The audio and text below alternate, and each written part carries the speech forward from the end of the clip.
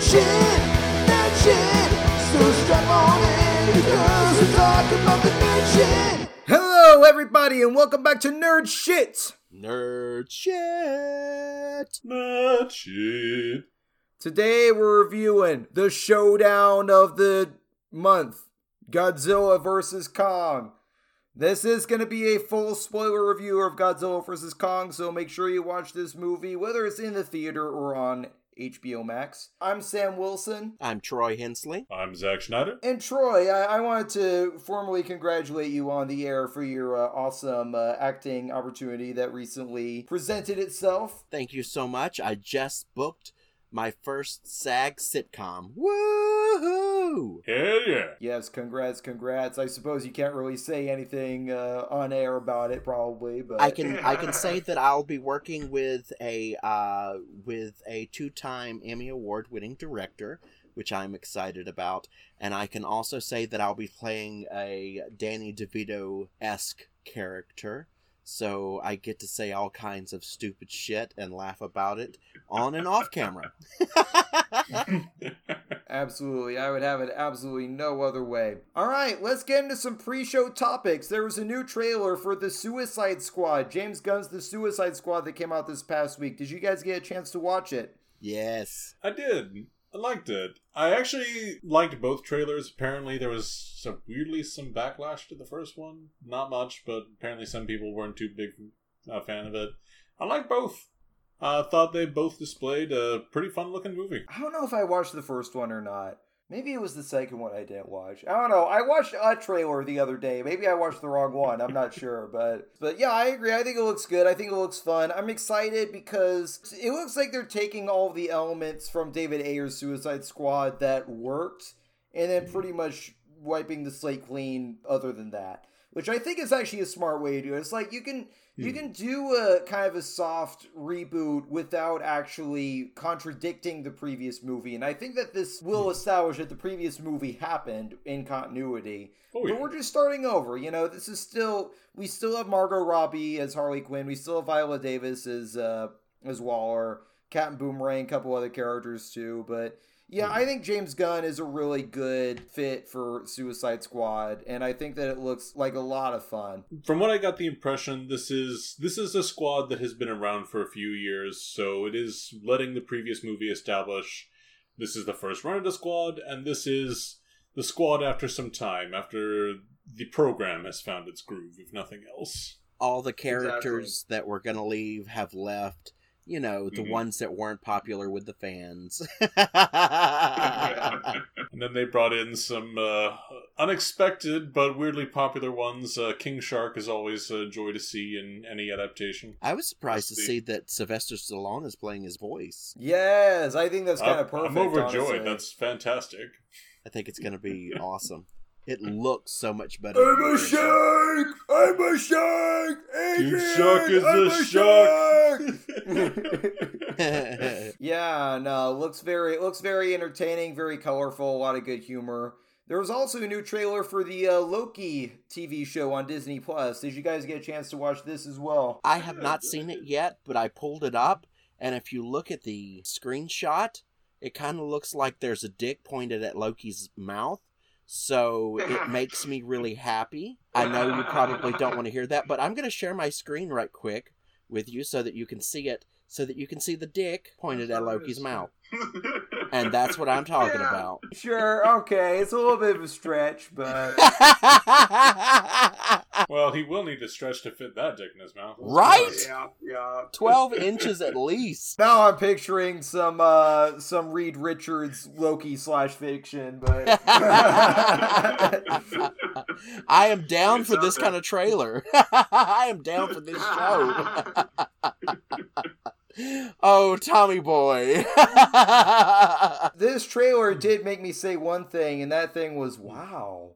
Mainly because of the presence of one Owen Wilson in this show, apparently. I love how Owen Wilson is playing a character who clearly has an enormous amount of authority over this space-time organization, and yet he is playing it exactly as Owen Wilson plays most roles. So he's like, yeah, Loki, you're a god where you come from, but you're going to have to play along a little better with people here. That was a really good Owen Wilson. I love Loki, I love Tom Hiddleston, and I think from the trailer, like, I wasn't as interested in this show at first just because I'm like, where can they really go? But, like, it seems like they're going to go in some delightfully weird directions with it, which I'm just excited to see, like, what weirdness they do with this show, and I'm just down to see, you know, Tom Hiddleston as the lead this time. You know, he's always been in these movies as a supporting character, but to see him as the lead is going to be, I think, really entertaining. I think this is going to set up the new multiverse, the new villains coming in. So it's all that world building that they're doing, and it's marvelous that they're doing it through basically web series. The Falcon and Munch, whatever his name is. I hate the Winter Soldier. I really hate him. And then we have WandaVision, which was phenomenal. So, you know, they're building this. Instead of using all of these movies, they're building it in shows, pushing their platform. So I'm excited. Troy, have you been watching The Falcon and Winter Soldier so far? Have you been keeping up with it? I have, just because we have friends in that show, so I have to support it. I am excited to get into these Captain America movies, because, like, I didn't know that you were just so anti that character and all of his supporting friends for whatever reason, but I have a lot of kind of conflicted thoughts about Falcon and Winter Soldier. We're about, as of recording, we're about halfway through the show. The biggest mark against the show, which is actually not a small mark either, is that we're 3 episodes in, and I could not, for the life of me, explain what the main characters are trying to do. I know individually some of their conflicts, what they're individually working through. I know what Bucky is trying to work through as a person. I know what Sam is trying to work through as a person. I don't know why the fuck they care about whatever the main plot is. I don't know what the main plot is. It's so nebulous. I have no idea what they're actually trying to do, or why they're willing to go to such lengths to achieve their goals of the main plot. I will say that you're supposed to tell me the problem in the first episode. Whenever you go to write a show, you are supposed to show the problem within the first 20 minutes of the first episode. These are not long episodes, so it should be shown in the first 10 minutes or so. But they haven't done that. They tried to establish the family of Sam, which is fine. And it's fine because I have a couple of friends that are in that area of films. So I'm like, yay, I get to see them. And we went to school with Gabby, so we got to see Gabby on screen. And I was like, yay for her, she booked Marvel. Oh yeah, and we both have worked with Charles. Yes, Black. we both have worked with Charles, and Charles is amazing. Him, but I don't like the show. They haven't given me a problem. They haven't told me why I care about these characters, because I'm going to tell you, they're trying to rewrite Bucky, which is fine. Make me like him. I don't like Bucky, and there's a lot of people that watch Civil War that does not like Bucky. He's just a white boy who doesn't want to own up to the responsibilities of things that he's done. I agree with Zach that the main plot is so nebulous. I have a really hard time following this show. And I've said this before, that like both the first episode and the third episode I had to watch twice. Not because it wasn't because like I love this episode so much I have to watch it a second time. I had to watch it a second time just to like comprehend what happened in the episode. Like the story is not well explained at all, really. And I also agree with you, Troy, that I think that the first episode was just way too slow. And like you're selling me on this show that's about, you know, Sam Wilson, my namesake, and Bucky Barnes teaming up. I don't really consider this to be a spoiler for the first episode, but like they don't interact at all in the first episode. We go an entire episode of a 6-episode show. We go the entire first episode that's supposed to be this buddy show where the two main characters never even have a scene together. And I agree, like, a lot of the stuff with Sam's family in the first episode I thought was just kind of dull. I did actually enjoy the Bucky story more so than the Sam Wilson story. I still enjoy the show because I do like the Captain America movies, and I think that this feels like a good direct continuation of those movies in a way that, and I just enjoy seeing the characters that I love in these shows that have almost movie-like production qualities. Like, it's just fun, and it's scratching my MCU itch since it's been so long since we've had an MCU movie, so I enjoy the show for that reason, and I enjoy the show because we get to see the interactions and the banter between these characters, which I think is really fun. That's the main reason why I like the show. So I enjoy the show, but I also agree with you guys' thoughts. Again, we are going to review it. Once the whole season's out, we'll go ahead and do an episode on it because there's a lot more to get into, and I want to also do a full review once we've had a chance to see the whole show. As a pro, I would like to say I'm bitchy and grumpy about it because I do have to watch it because we do have friends that we have to support. But as a pro, I will say I do look forward to seeing maybe more flashbacks of Bucky's life. And with them bringing in the characters that they have brought in, we may get to see that. It's a show that has a lot of moments and a lot of scenes that are actually really strong. It just doesn't really hang together as a whole. That's really the problem with it. Okay, I didn't put this in the notes, but one last topic I just want to kind of toss in there. I'm not sure if you guys have heard about this, but there was a brief teaser trailer they did for season 2 of Star Trek Picard where they reviewed that Q is coming back. I don't know if you guys have seen this. I have. That's not the worst place to have that. Q was very much the bookend character of Star Trek The Next Generation. Kind of a reminder that while this is an episodic show, there is an overarching concept, an overarching theme of, is humanity really improving? He's also a deeply important part of Picard's life, so I can understand why, at a time when Picard would actually be struggling with that question himself, which was much of the issue with Season 1, that this would be a good time for Q to return and bring up that question again. I see Q as the Joker and Picard as Batman. They both really enjoy each other. You really can't have one without the other. They tried Q with the other captains, and it just didn't work out. He got punched in the face, and it just didn't work out. I just don't understand why Sisko's fist just didn't go through his face. It's like, why would he let himself get punched? That's the thing with Q. Why? The thing is, and I'm going to sound like an idiot when I say this, no one wants to see an aging Q. I don't know, maybe there's a way they can justify it with dialogue. It's like, oh, this is my commentary on, the aging humanity, or I don't know. Something like that, I don't know. But like, it doesn't make sense why he would look older. They ran into the same problem with Brent Spiner, to be honest, and they were able to somewhat mask it with the Data makeup, but like, he still looks kind of different. Like, he actually does, even with the makeup. Like, Data in season 1 Picard did look a little bit different, but it worked. And then actually seeing Brent Spiner play the other character was fun. There is no way Q would age in the little bit of time that Picard has aged. He would still look the same. Well, Q can look however Q wants to look, so if there's some reason why he wants to look older, but like, yes, it would be... I actually do kind of agree with you, Troy, though. I actually kind of do. I've got one potential line that explains it. Oh, look at us growing old together, Jean-Luc. Just a flirty, half-serious comment. If they did it that way, then I would say, okay, well done. And then I'm down for the ride. I'm just excited to see some momentum on season 2 of Picard, because I was actually a fan. I know that not everybody was a fan of season 1 of Picard. I really liked season 1 of Picard. I thought it was a really good show. I enjoyed it too. It was good. It wasn't the best season of Star Trek I had ever seen, and like, I'm getting a little bit annoyed. Like, this is something I kind of thought of after the fact. I'm getting a little bit annoyed at how, like, obnoxiously edgy and R-rated Star Trek has been lately. I will say that. It's like, Star Trek was always meant to be, like, kind of a family-friendly thing. And they've got, like, super R-rated with it, which has been, like... And the show that has been the most, like, classic Star Trek that has come out recently has been The Orville, which isn't even a Star Trek show. You know? Star Trek is supposed to push the envelope, but...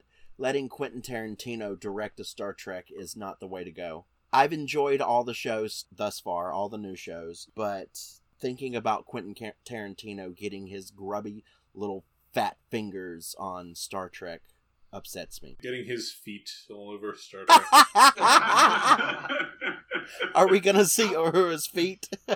I just love the character of Picard, and I love Patrick Stewart, and I love getting to see him continue play that character is just a joy. So I was a kid that grew up with the Next Generation.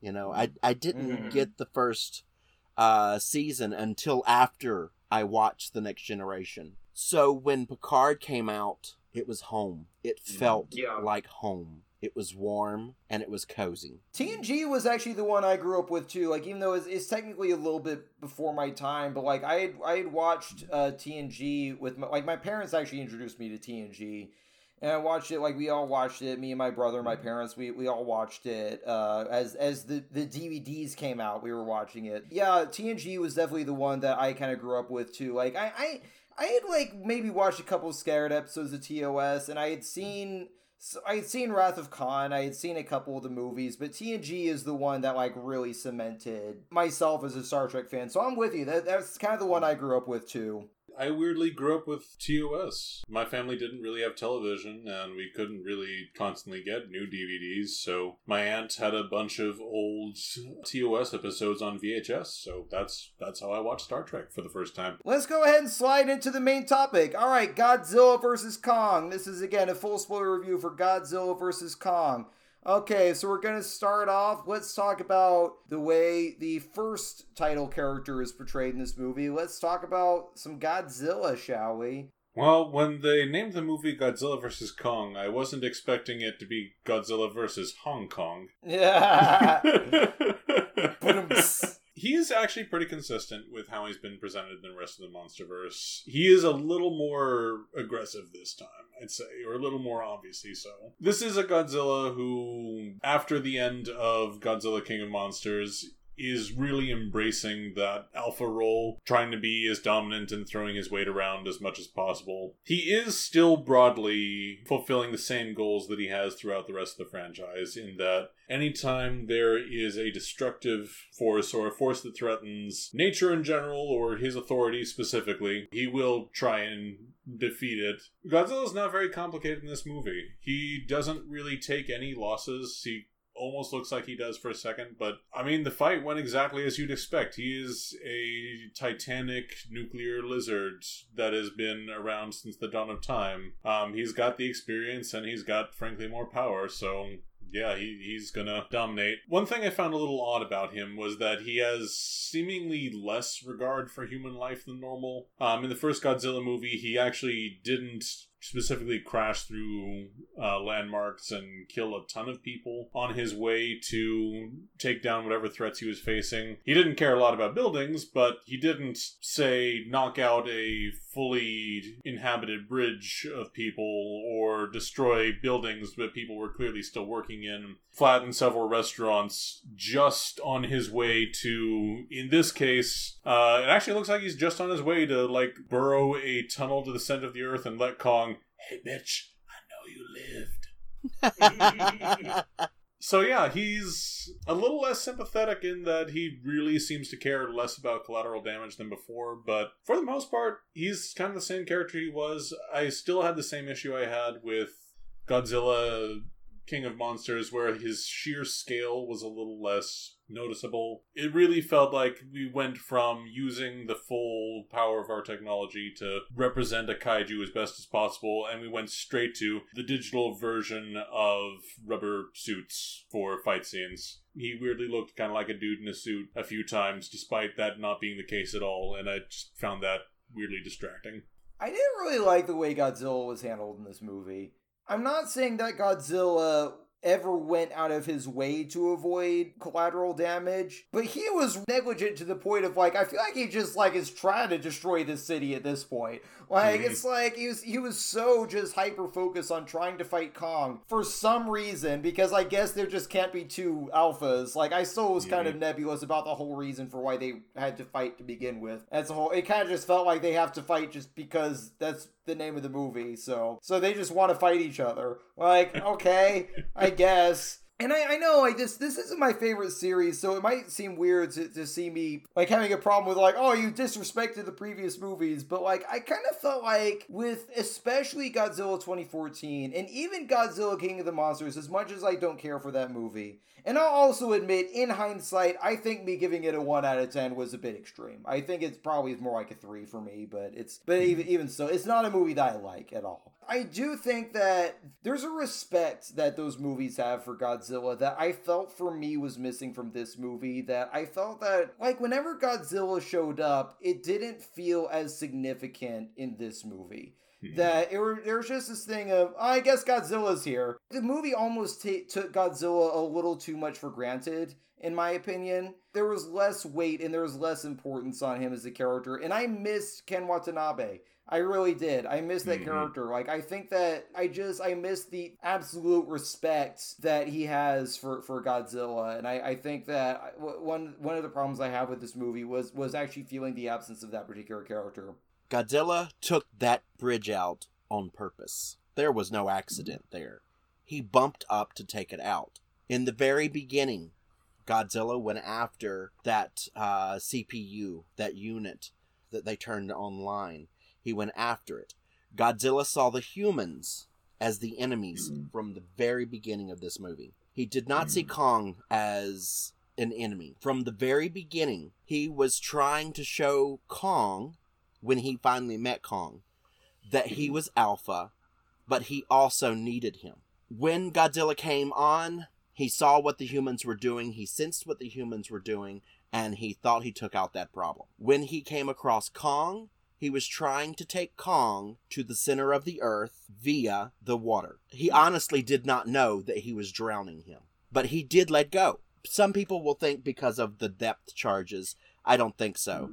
He let go because he realized that he was choking. And then when he let Kong go and Kong threw up all of that water, they turned off all of their ships, but he sat there and he waited to make sure Kong wasn't going to try to attack him again. Just to make sure that he knew, yes, he was alpha, and he realized he couldn't get him to the center of the earth, and I'm sure Godzilla knew where they were going. So he left them and went straight to where he needed to go, where he sensed the next threat. So all through this movie, Godzilla was trying to get Kong to fight with him, not against him. Because in the very end, when he could have killed Kong twice, he did not. He might have scraped him up a little bit, but that was because Kong would not calm down. Godzilla knew there was a bigger threat coming, and he was trying to get Kong to bring his bitch ass out of the center of the earth and join him in this fight. Kong using an axe made from a plate of maybe one of Godzilla's ancestors, or maybe Godzilla, we don't know yet, tells me that either an earlier Kong killed a Godzilla, or they made a pact and they were a fighting duo. The ending refers more to a fighting duo, because he charged that axe so that Kong could take out the Mechagodzilla. The whole object of Godzilla, this whole movie, was saying, okay, I understand that you're a young gorilla.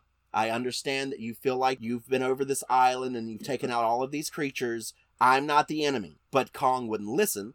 Kong was aggressive. So they fought it out to see who was alpha, just so that they could fight together. Because from the very beginning, Godzilla knew he was going to have to fight. And I think that's good writing. I think that some fans will pick that out. Kong versus Godzilla, the 3 fights between them were not because the movie was called Godzilla vs. Kong. It's because they had to get to the bigger fight, the 4th fight of the film. I could buy that. I don't know if I necessarily think that all of that was the intent, but I could buy it, and I wouldn't be shocked if the director or screenwriter came out and said and pretty much corroborated that. Like, it's very possible, and I do like that you put this level of thought into these movies. I personally don't think that the people who make these movies do, but you know, yeah. Okay, and you're probably right.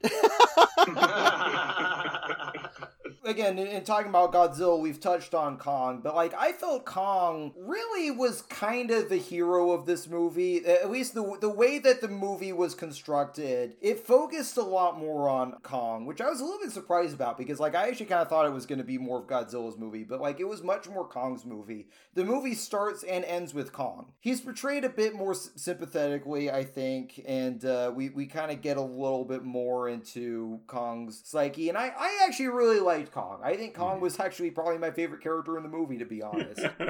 I said in the Godzilla King of the Monsters review that I don't necessarily view the kaiju as being characters per se, and I think that was true in that movie. I always view Kong as a character because I think that he's always portrayed in a way where he is more anthropomorphized, not even just because he's the most human looking, but just he's always approached in a way where I feel like the audience is a little bit more of a window into his thought processes, and the fact that he actually does communicate, you know, he learns a few sign language phrases, I thought was really cool and really, really neat. I do agree that you completely nailed it. He is way more anthropomorphized in this movie. Not drastically more than Kong Skull Island, but still a little more. I also felt bad for the poor guy. He cannot catch a break. His parents killed by skull crawlers. You know, the tribe of really nice, fantastic natives on Skull Island apparently wiped out in a horrible storm, and apparently he did try and save them, but could literally only save one of them, which, like, poor dude. And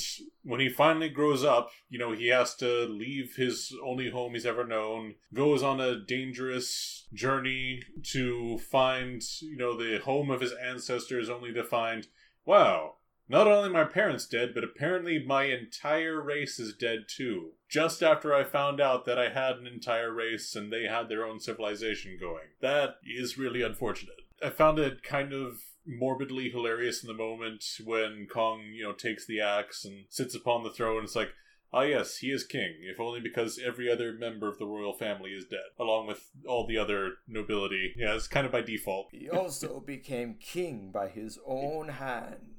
That is another story. I do like how he is trying to protect the small amount of family that he still has. And I do also enjoy that most of his motivation is, God's sake, I just want to have like a decent place to live. Can I just sit down in my new house for 5 minutes without somebody using their nuclear breath to blow a hole in the ceiling?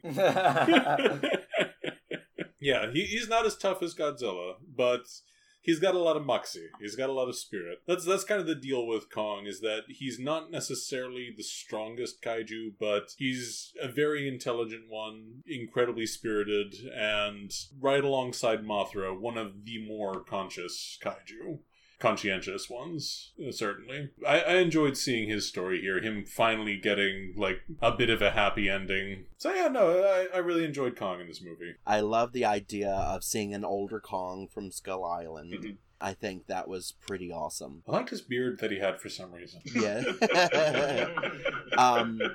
I really like what they did with Kong. I like the anthropomorphizing of him. I love that you see restraint in Kong, because he gets it. He understands that I can't finish off this brawler, and I'm going to use restraint, not because he wants to save his own life, but because each time he wanted to save the humans' lives. And that's what it came down to. Some people will say love hinders you, love is your weakness, love will keep you down, but Kong's objectives was not to rule the world. He didn't want to be man's savior.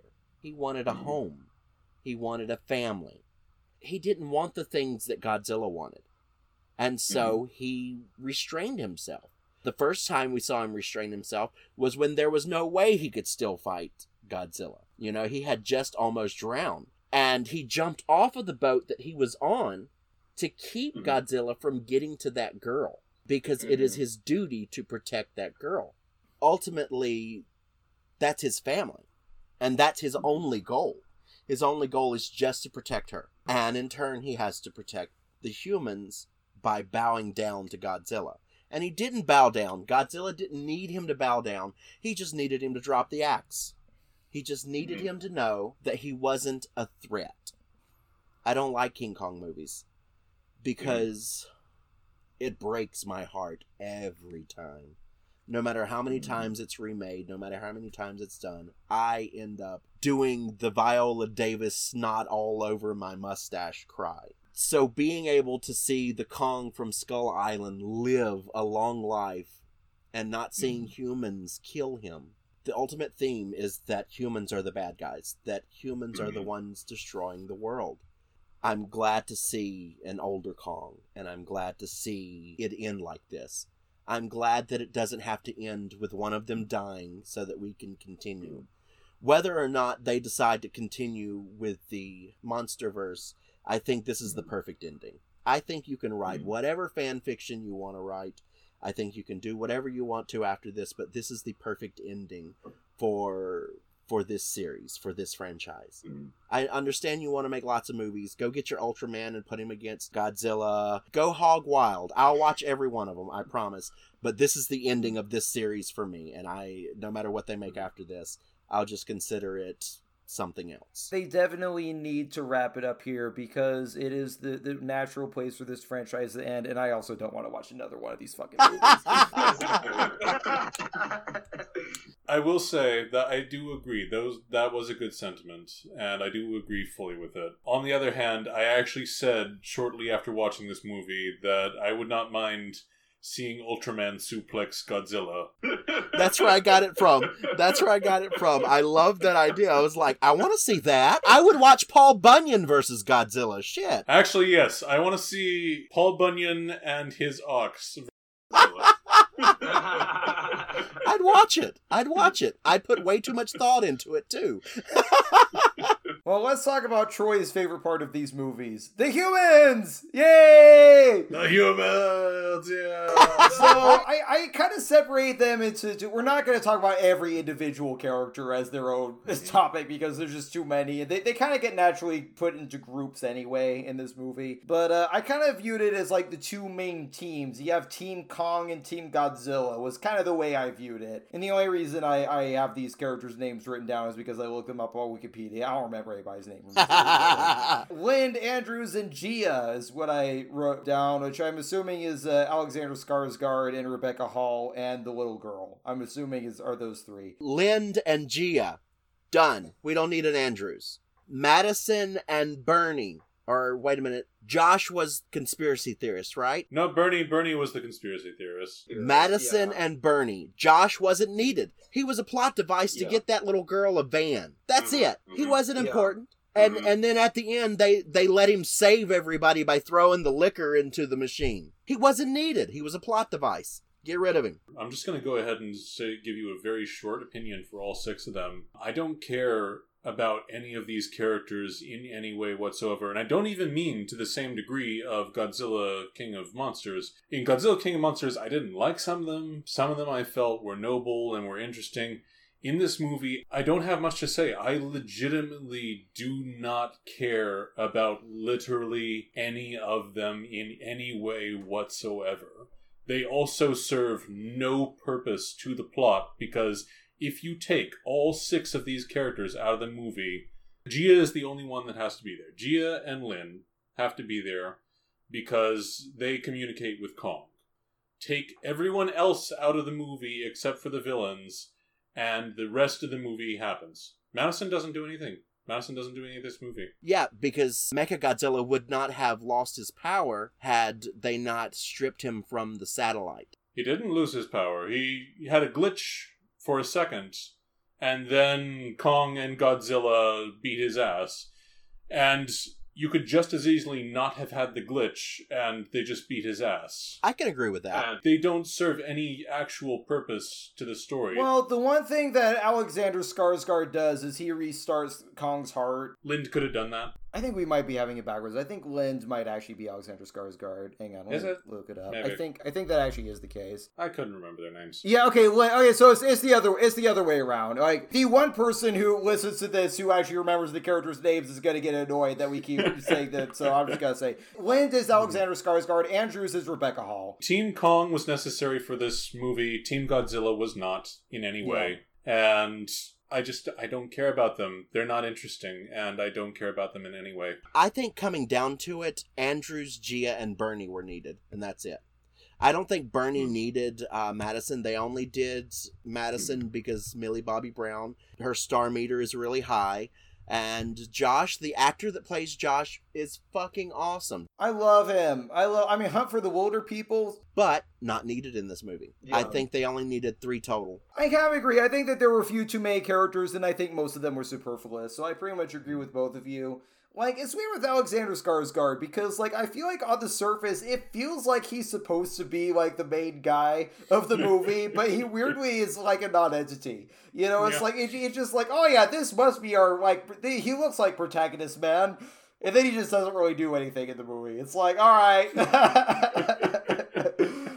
And then, I agree with, like, I really love Millie Bobby Brown. And I enjoy her character because Millie Bobby Brown, but you're right, she didn't need to be in this movie. She actually didn't. I still like her, and I like her in the movie, but she didn't need to be in the movie. She honestly didn't. I thought that, again, Bernie and Josh were both comic relief, primarily. Bernie, again, did a little bit more to the plot, but he and Josh were both definitely mainly the comic relief characters. And I think that they were slightly more successful comic relief than Bradley Whitford from Godzilla King of the Monsters. Just because I'm with you, Zach. I thought Bradley Whitford was... Like, I love Bradley Whitford as an actor. His character was just obnoxious in Godzilla King of the Monsters. That's a whole other thing. But yeah, I mean, I liked Gia. I liked her relationship with Kong. I liked Rebecca Hall Andrews okay. But I still, like... They keep killing off the best characters and then, like, replacing them with, like, discount versions. It's like, I just miss Ken Watanabe. I really do. The character was supposed to be his son, and then he put on a really big, thick Asian accent when he had to say Gojira. He didn't have to say Gojira. I didn't realize that guy until I looked up the Wikipedia. I didn't realize he was supposed to be the son of that character. Not translated well at all. It was like, that really? They were just like, hey, we need someone Asian, but you gotta make sure they do that Asian accent. I'm not racist. Yeah. Gojira. What the fuck?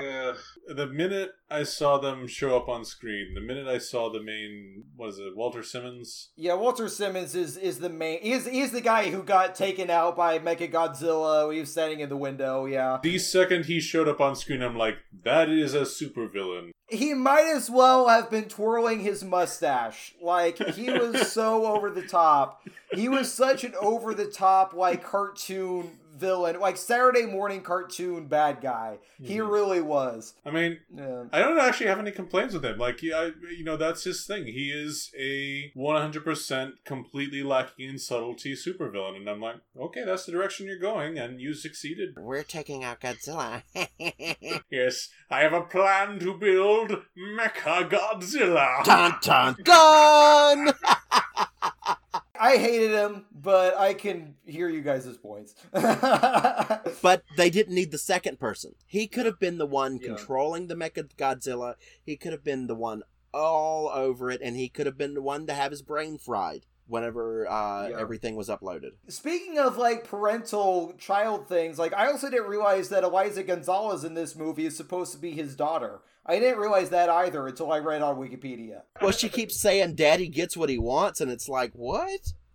Ooh, that's dirty. They really did not, like, do a good job of communicating, like, familiar relationships in this movie. I absolutely enjoyed the movie, but the script needed one more draft, and they needed someone like Carrie Fisher or like me to go through, you don't need this, you don't need this, you don't need this, consolidate this. Oh, let's, since you've took out all of that other stuff that you didn't need, let's add these couple of lines in here so we know that's the daughter. Okay? All right. The script needed one more draft, and then that entire draft needs to be light on fire, and they just start from the beginning. God damn it, Sam.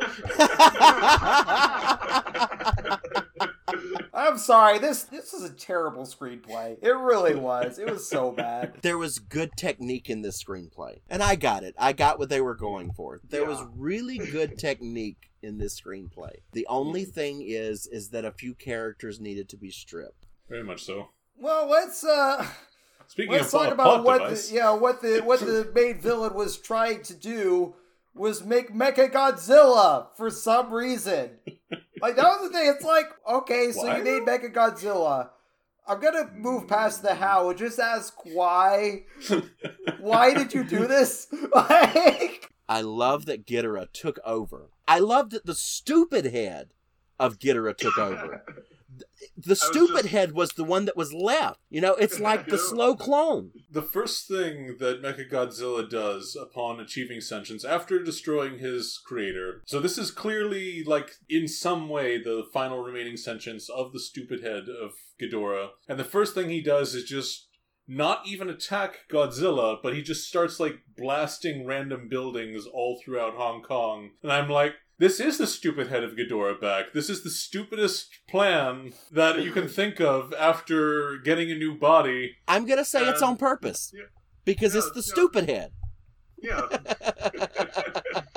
He is an utter moron who is power drunk on having a body again. And I love that. It's like, the AI has achieved sentience, but he's in no danger of outsmarting humanity. Let's be honest there. Mechagodzilla is Mechagodzilla. He's the big, dumb, extremely campy antagonist that you expect. And again, he's piloted by the stupid head of Ghidorah, and he's exactly what he should be, which is just this big, dangerous idiot. And I like that. Yeah, there's no subtlety to this fight. It is literally just humanity fucked up and made a monster, and Godzilla has to put it down. Or you mean King Kong.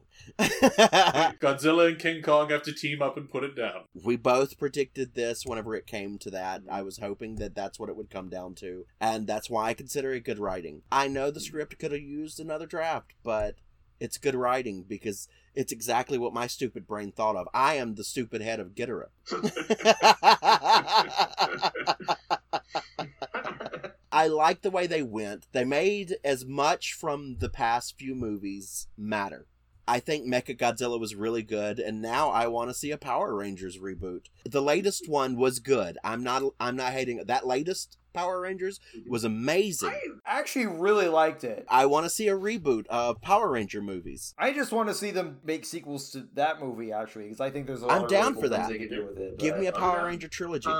But I want Ivan Ooze. I like the fact that they were able to take that post-credit scene of Charles Dance finding the stupid head.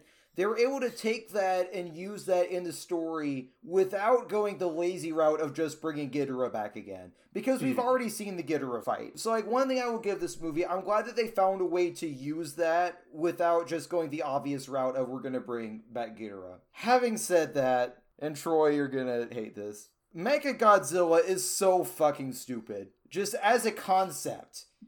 Just as a concept is so fucking stupid, and it was trash in the old movies and it's trash in this one. I'm sorry. Can I say one thing? Did you notice they made Mechagodzilla's arms longer so that he could outreach Godzilla? That way he could throw him around. Did you notice that? We realized a big design flaw is that Godzilla's got these little T-Rex arms. Well, okay, first of all, Bernie, like, sees it, is like, oh, it's Robot Godzilla, and then the kid from Hunt for the Wilder People is like, no, it's not, it's Mechagodzilla. Why would you say that if, like, the idea of Mechagodzilla doesn't exist? Like, what? That was written with such, like, a fourth wall breaking, like, awareness of the concept of Mechagodzilla. If Mechagodzilla as a concept has never existed, nobody would say that. Like, it's like, no, it's Robot Godzilla. That's exactly what it is. It's Robot Godzilla. You know, like, The character shouldn't have been in there anyway, so they had to give him something to say. it was such a nudge, wink, wink, you know, fourth wall audience break. But just, okay, here's my problem with this movie. Here's my fundamental problem with this movie is that I feel like, and you know, I probably should just be viewing the movie on its own merits, and that's probably the better way to go about it, but I feel like Godzilla 2014, we kind of said, it's really interesting. We're taking the idea of a kaiju movie, but we're crafting a disaster movie. And we're basically, we're taking this, but like recontextualizing it in a new way. Kong Skull Island is, we're going to do a Vietnam allegory, that has monsters in it. And now the series is like, it's gone from like being these kind of almost like actually fairly smart, you know, recontextualizing these old kaiju movies, and these movies are just getting stupider and stupider and stupider with every one that they make. And I'm just like, what happened to what they were doing? I liked what they were doing before. It's like, and they've just devolved into complete camp at this point. When the first two movies took themselves kind of seriously, and now they're just complete camp. And it's like, what happened to this series? But the lesson of this movie is we have to stop fighting each other and fight the real enemy. And I think that there's a way that they could have executed that idea better. I just didn't like the execution of this movie, for me personally. We needed the camp, Sam. We needed the camp. I've never been a big camp fan for myself, but like it has its place. It has its place. All I'm saying is that if in the next movie Ultraman, I don't even know if they have the rights to Ultraman, probably not, but if in the next movie Ultraman showed up, they fought in Washington, D.C., and at some point he gets knocked into the Lincoln Memorial and then comes back wearing Lincoln's top hat and smashes Godzilla with a chair. While someone says, "And Ultraman is back with a chair!" If that happened, I wouldn't even be surprised anymore, goddammit. I would be screaming. Yay! And I'd be like, and this is where I check out. This is where I walk out of the theater. These are the movies I want to make. No, I get it. Like, I honestly get the appeal of it. And I think if this series had started off with this tone, it would bother me less. I think it's the fact that they started off. This isn't what they were doing from the beginning, from Godzilla 2014. This isn't what this felt like this was building towards. And these movies are just getting completely, like, I don't know. I just think Mechagodzilla is just really dumb, just as a concept. I really do. It felt rushed. I don't even. I think that they've gotten to the point where they've jumped the shark for me. I really didn't like Mechagodzilla. I didn't like the villains at all in this movie. They were so campy and over the top, and I understand that that's why you like them, but it didn't work for me. Have you ever heard of the movie Clownado? No, but I actually do kind of want to see that from the title. If I know that a movie is just really embracing the camp from the beginning, then I can more get behind it. I think it's just to me it's the disconnects between where this series started to where it ended up. I think is more my issue with it. So that's why you think my movies are okay. Because, I'm just aiming for camp. No, exactly. But that's the thing. It's like, and your movies are also more broadly comedic. Like, I feel like that these movies weren't trying to be comedies, at least at first. And like, even this movie isn't really like, if this were like a parody of Godzilla, then I feel like I'd be more okay with it. But I don't know. Yeah, I get it. Yeah, but no, I also get you guys. I get the thing about turn your brain off and just watch a big, dumb, stupid movie. I enjoy the Fast and Furious movies, and those are big, dumb, stupid movies. And, like, I enjoy those. So, like, I get it. I actually do get it. I used to hate on those movies, but my wife got me to watch them all the way through, sit down, shut up, and watch them all the way through, and I enjoyed them. You have to get past the first three. Especially 2 and 3 are not good movies, but like 4 through the present, actually all really good. I actually enjoy all of them. But they are campy. They're meant to be campy. Yeah, I enjoy those movies though. So like I don't blame anybody who enjoy. And I will get to my thoughts in the end. I actually don't hate this movie as much as you might think. Like, but it's just not necessarily for me. Let's talk about the Hollow Earth. I thought that the Hollow Earth came a little bit out. The concept of it came a little out of left field. And I also wasn't expecting them to go through an actual portal, through an actual glowy portal. I thought it was going to be like, oh, we're going to get through this layer of the Earth's crust and it's going to open up. It's like, oh, there's like some kind of weird like Stargate type thing. All right. I actually did think it was cool. I thought that it was visually really interesting. The way that they kind of took a lot of the design sensibilities of Skull Island, but went even weirder with it. I thought was fun. I enjoyed the sequence. And that's why I was kind of saying that if they did continue this franchise, the way I would want to see them continue it is just set an entire movie in the Hollow Earth. Like a team gets stranded in the Hollow Earth and they have to escape and, they maybe encounter some monsters and encounter Kong while they're down there. I think would be kind of cool. So the Hollow Earth is a part of, I think, the Hellboy comic books. And they went with the idea of Journey to the Center of the Earth, bringing that all together. Bringing all the different written elements of it. And it was made for the comic readers. The Kong comics, they have Godzilla comics. So Hollow Earth is a part of it. That's why they mentioned it before this movie. because they were planning on bringing it through. They mentioned it in King of All Monsters. I can't remember if they mentioned it in 2014, but they had been planning on using this for a long time. I just didn't know which direction they were going to go with it. I absolutely enjoy the direction that they went with it. I love that it's just this core, mountains here, mountains there, and in between there's a little bit of gravity transference. Not as scientific as you would think, but I love the sci-fi element of that.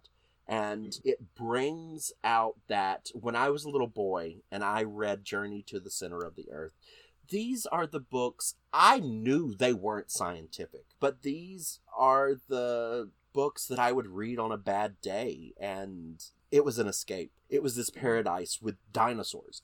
And dinosaurs, for me, were real. You know, they were the dragons of old, and I was 4 or 5 years old saying Triceratops and Tyrannosaurus Rex. You know, I was one of those damn kids that were saying those words, and my mom was like, what?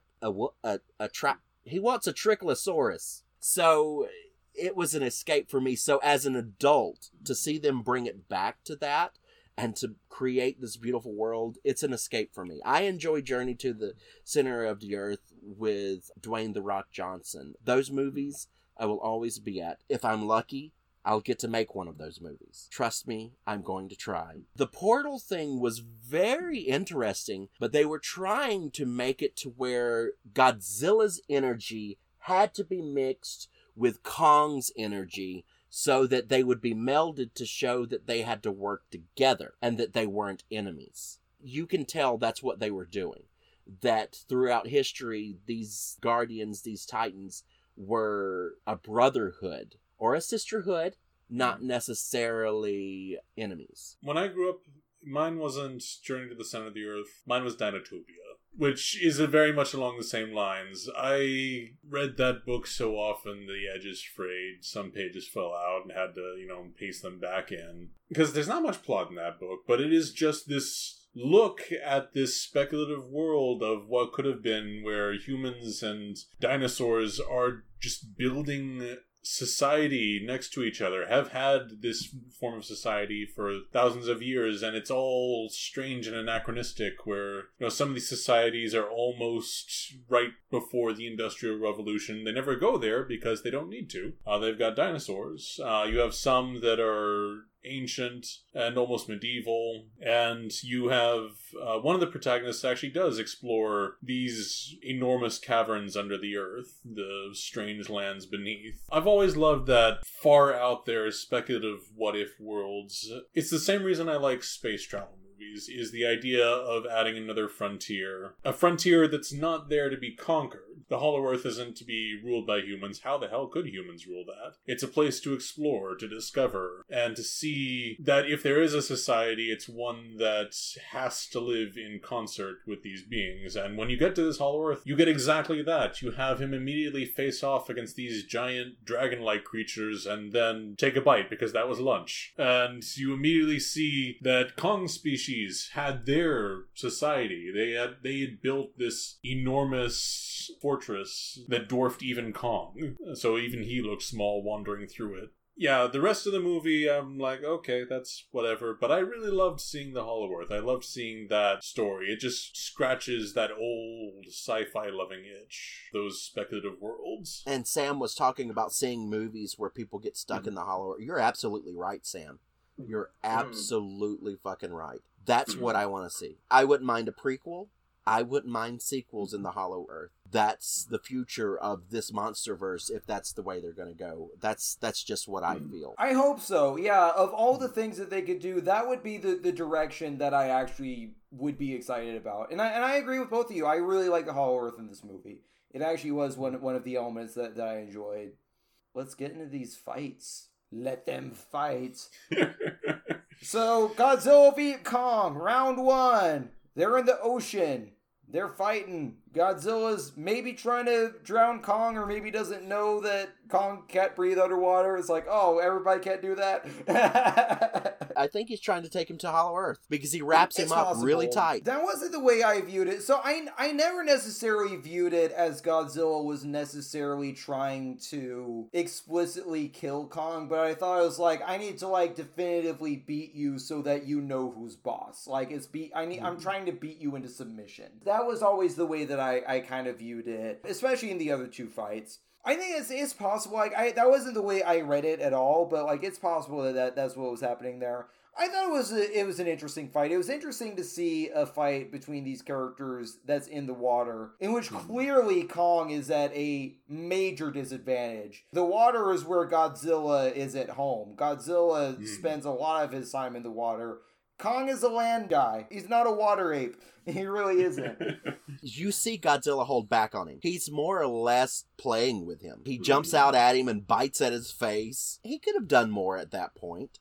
He gave him a chance to jump around ship to ship. He toyed with him until shit hit the fan. And then he crawled up and he was like, listen here, whippersnapper, I'm going to spank your tank. And he spanks his tank. Godzilla was out to punish the humans for creating what he was sensing that they were creating.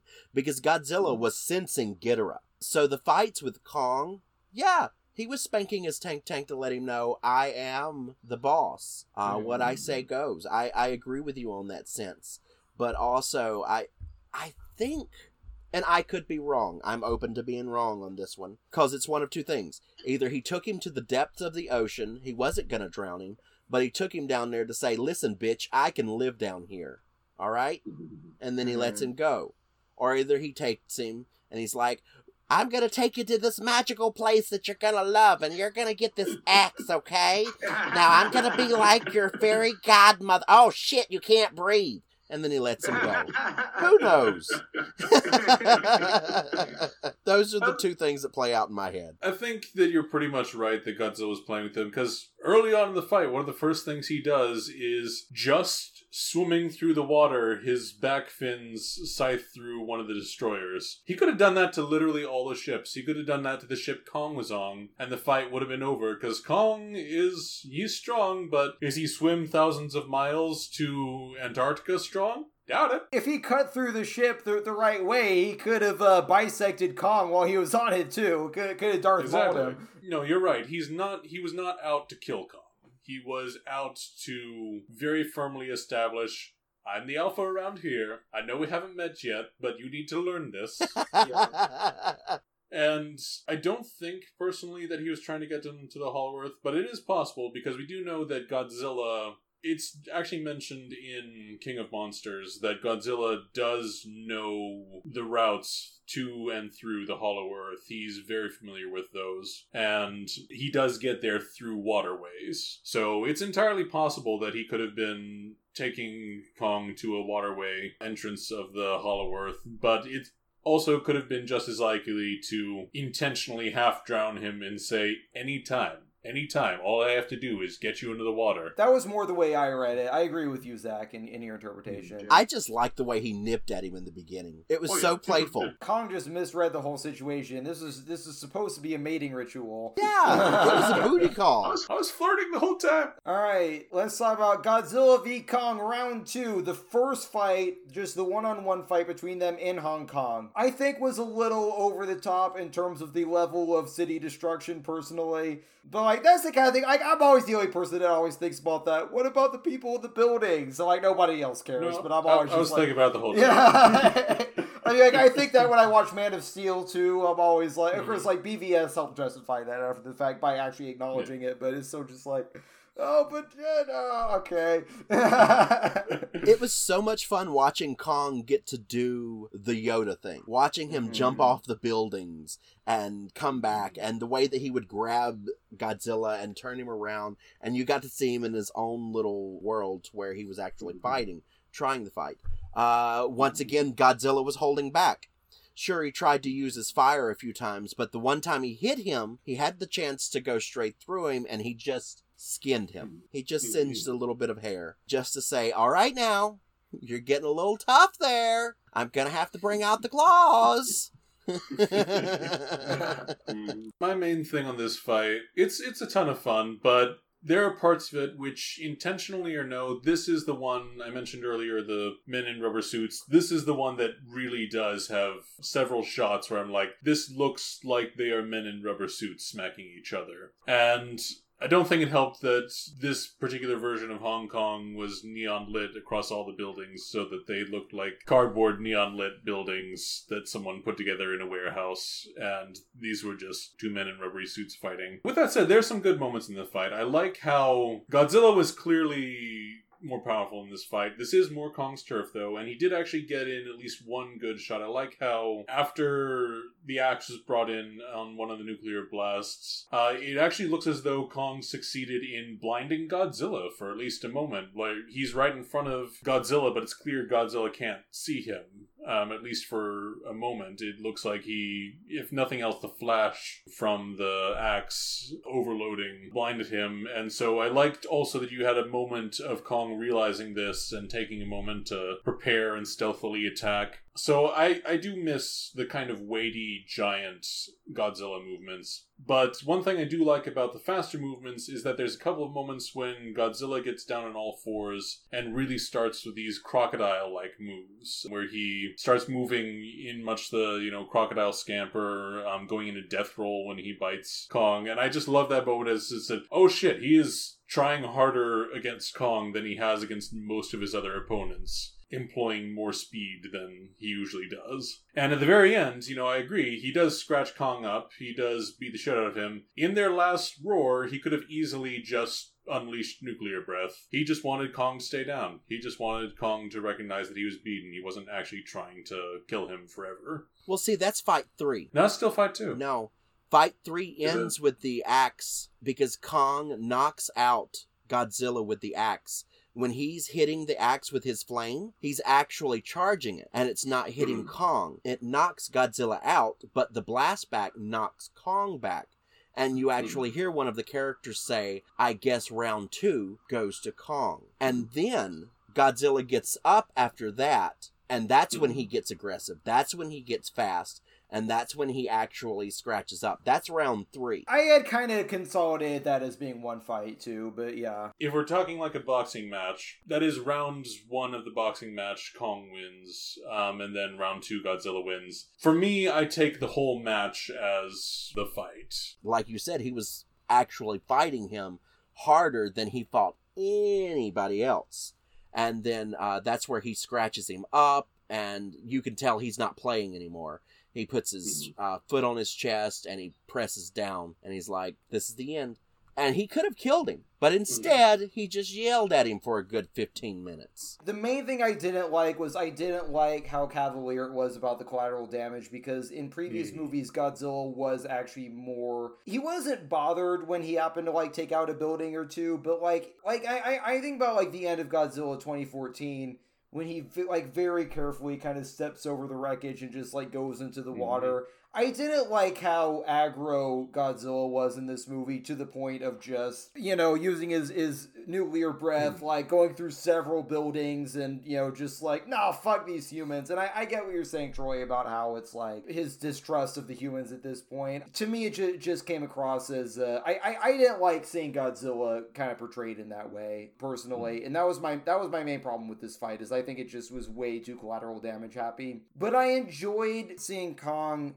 Godzilla is faster than we've seen him before, but Kong still was able to use his, he has more agility over Godzilla and has more mobility and more ability to climb and get up high and stuff like that. And I enjoyed seeing Kong really fight like a primate of, I'm going to get up high and then come at you from above. It was seeing both of them kind of on equal ground, and each of them using their own skill sets against each other, and each giving each other the fight of their life. I thought that aspect of it I actually enjoyed. So, and then we're going to go the final round, which is the tag team, Godzilla and Kong v Mechagodzilla. I liked how Mechagodzilla was constantly spewing pollution every time he used his jump jets, very much establishing that this is humanity, still not caring about nature, still not caring about the effect that they have. This is a big, dumb, wasteful robot that humans built just because they want to stay on top still. And Ghidorah is more than happy to take advantage of that. or the dumb head of Ghidorah, was more than happy to take advantage of that. I can't help but imagine that, that head was thinking, well, when he finally took over Mechagodzilla, it's like, aha! Who is the dumb one now? Still him, but...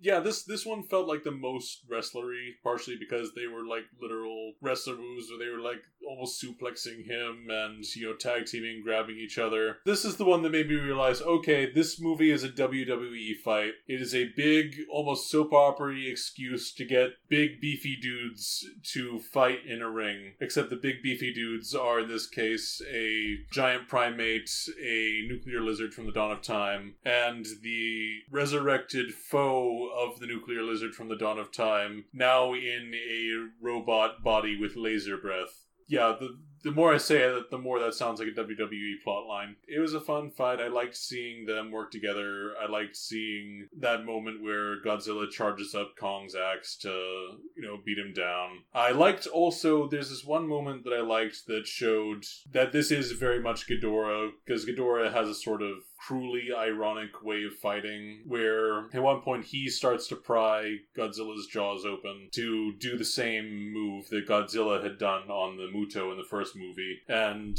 Kong comes in at the last second to prevent that from happening. I really liked that somehow, even though Ghidorah is not a character who speaks, this body's very different from his original one, you could still see a couple of moments that said, yeah, this is Ghidorah. This is that kind of cruelly ironic fighter who loves messing with people just as much as he loves killing them. All I got to say is long arms are a bitch! Whenever I watched it, when I watched it the second time, the first time I watched it at midnight. My family was asleep, so I had to keep covering my mouth. But I will say, when I watched it the second time, I watched it in the office, and they were throwing Godzilla around. And when he was throwing him through all of those windows and buildings, I was like, you get a building, and you get a building, and you get a building! That's all it was. For everyone who loves a little wrestling, we get to see something giant kick something else giant's ass. That's it. Mm-hmm. And then we get to see two of the greatest giants beat the ass of, let's call it, the Russians. That's basically what it is. You got the Westerners and the Easterners going after the Russians. And that's what it comes down to.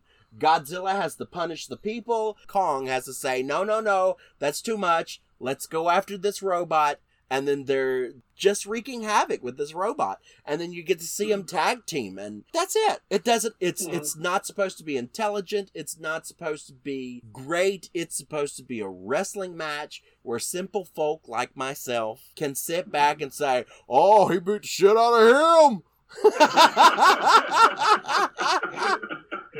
And our next fighter, Fire Nation Man! Now to sing Fire Nation. I got simple needs. Sometimes I just need to see some kind of monster beat up on another monster. And I think that was my problem with this fight. I actually really didn't like this fight, and the reason I didn't was because it just felt, once Godzilla and Kong teamed up, it just felt too easy. It felt like there weren't really stakes to the fight. They just tag team him and kick his ass, and that's it. Even as someone who, I don't necessarily love this movie, I still want the climactic fight to feel like it has some stakes to it and some tension to it. Even though we know that they're going to beat him, at least pretend, give me some moments of peril for these heroes. And they just kick his ass. The moment where Godzilla charges up Kong's axe, pretty cool. That was a pretty cool moment. I enjoyed it, but I think that would have had more weight if it was done as this kind of Hail Mary of they really are on the ropes. Both of them are hurting. They're not sure if they're going to be able to beat this guy, and then they kind of, all right, it's you always get the communication between Godzilla and Kong. It's all right, dude, I don't know if this is going to work. I'm going to try something. It's I would have liked to have seen that be more of a desperate moment, but the whole fight was just underwhelming to me. It's okay, and they just kicked his ass. I guess the movie's over now. All right. That was the showdown we were building towards? Okay. That's the metaphor of the movie. Let's stop fighting each other and fight together, and then we can conquer anything. I mean, I get it. I just think that from a tension and from a stakes standpoint for the movie, I would have liked to have seen it be a little harder for them. But that's just me. Like, I just don't like it when the climactic fight just kind of lacks that kind of weight and is over too quickly. It was kind of my feeling on it. Yeah. I agree with you. Your complaint is legitimate. Okay, well, let's go ahead and score this Biash. 1 out of 10. I go back and forth, like, as far as whether I like this one better, whether I like King of the Monsters. I guess it's a question of which one I dislike less, you know? Because I think with King of the Monsters, at least I hated it. I know that's a weird thing to say, but at least it elicited an emotional reaction from me, even if it was hate. This movie, I got to the end of it, it's like, okay, that was a movie that I watched. It's a bit of an example of what I was talking about when Zach and I did the Chaos Walking review, which I'm sure none of you guys heard since no one's watched that movie. But I kind of talked about the idea of a cotton candy movie, which what I mean by this is a movie that is fine enough when you're watching it, but just doesn't stay with you afterwards. Which is like, you eat cotton candy, it's sweet while you're eating it, but it doesn't stay with you. You know, that's the idea. This is a cotton candy movie, but it's like sugar-free cotton candy. It's like, it's not even that great when you're eating it. It's like, okay, this almost sort of tastes like cotton candy, I guess. It's sort of, I'm definitely getting the cotton consistency, if nothing else. It's like... So, I don't particularly like the movie, but I don't even feel strongly enough about it to hate it either. That's kind of my opinion of the movie. You know what? Because I liked Kong, and because I like The Hollow Earth, I'll be a little more generous to this one, and I'll give it a 4 out of 10. I liked Kong. I liked The Hollow Earth. I liked Kong's relationship with Gia. And the rest of the movie was big, dumb, stupid fun that I had fun watching, but I kind of agree with you, left no strong impression even directly after watching it. I was just thought, okay, that was a movie. 4 out of 10. Same for me. King of the Monsters was still my favorite because it was well written. But this is a very close tie. And I say tie, but I really mean like insy binsy tinsy wincy. Like the size of my penis, it's so small. Difference in the movies. And the only reason why I say that King of the Monsters is better is because of the stronger script. I feel like 3 of the 6 lead characters could have been cut. And I feel like that they could have went off of less of device plots. But I am so thankful for all of the cheese that was brought in. I give it a 9 out of 10. These movies are supposed to have this hidden metaphors, and each one of them from 2014 to now have. The thing about movies, me as a comedian, I like writing things, and I like writing horror and comedy, and I like mixing them in together because I like to hide my political views, what I think of as morals, into these stories. I love doing horror anthologies because I get to apply the cheese. I love cheese. It is my favorite. I am so fat because I love cheese, and I was given the cheese in this movie that was absolutely needed.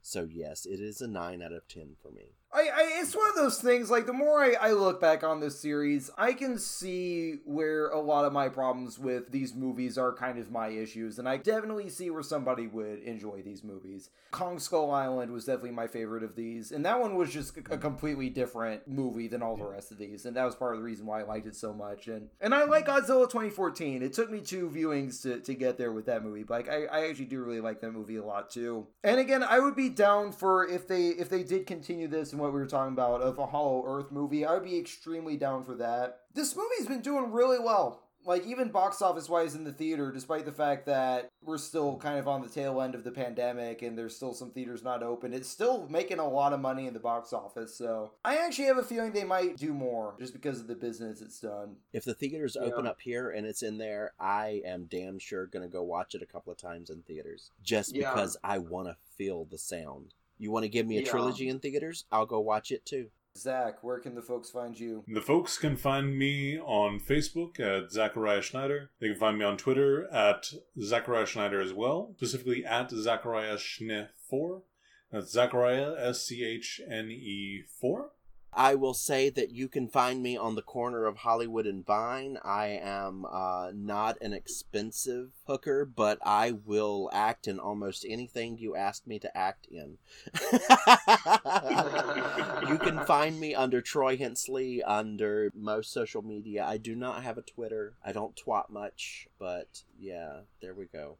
Facebook, Instagram, Troy Hensley. Be careful what you look for because you just might find it. And my name is Sam Wilson. Yes, that is my real name. No, I am not the Falcon. You can find me on Instagram at scwilson_actor. That is SCWILSON_actor. You can follow my band. We just changed our name to Running Riot, so look for Running Riot on Instagram. I think that the Facebook page is still called Midnight Voltage, so look for Midnight Voltage or Running Riot. That's our name. We have a single out called Head to Cali. We're going to be doing some more recordings soon. And you can follow Nerd Shit at The Nerd Shit Podcast on Facebook and Instagram, and at The Nerd Shit on Twitter. We post new episodes every week. Once a week. I'll just say once a week, you know. Once a week we come out with new episodes. We're about to start Game Shit we're about to do our first episode very, very soon. So if you're a video gamer, make sure you keep an eye out for that. And make sure that you subscribe to Nerd Shit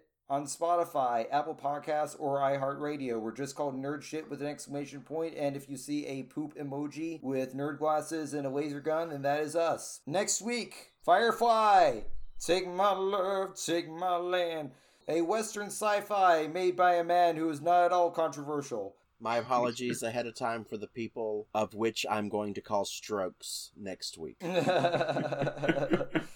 We'll get into it, but yes, for Zack Schneider and Troy Hensley, I'm Sam Wilson. Thank you for joining us for Nerd Shit! Nerd Shit! Stay Nerd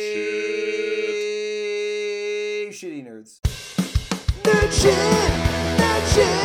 so strap on in, because we're talking about the nerd shit.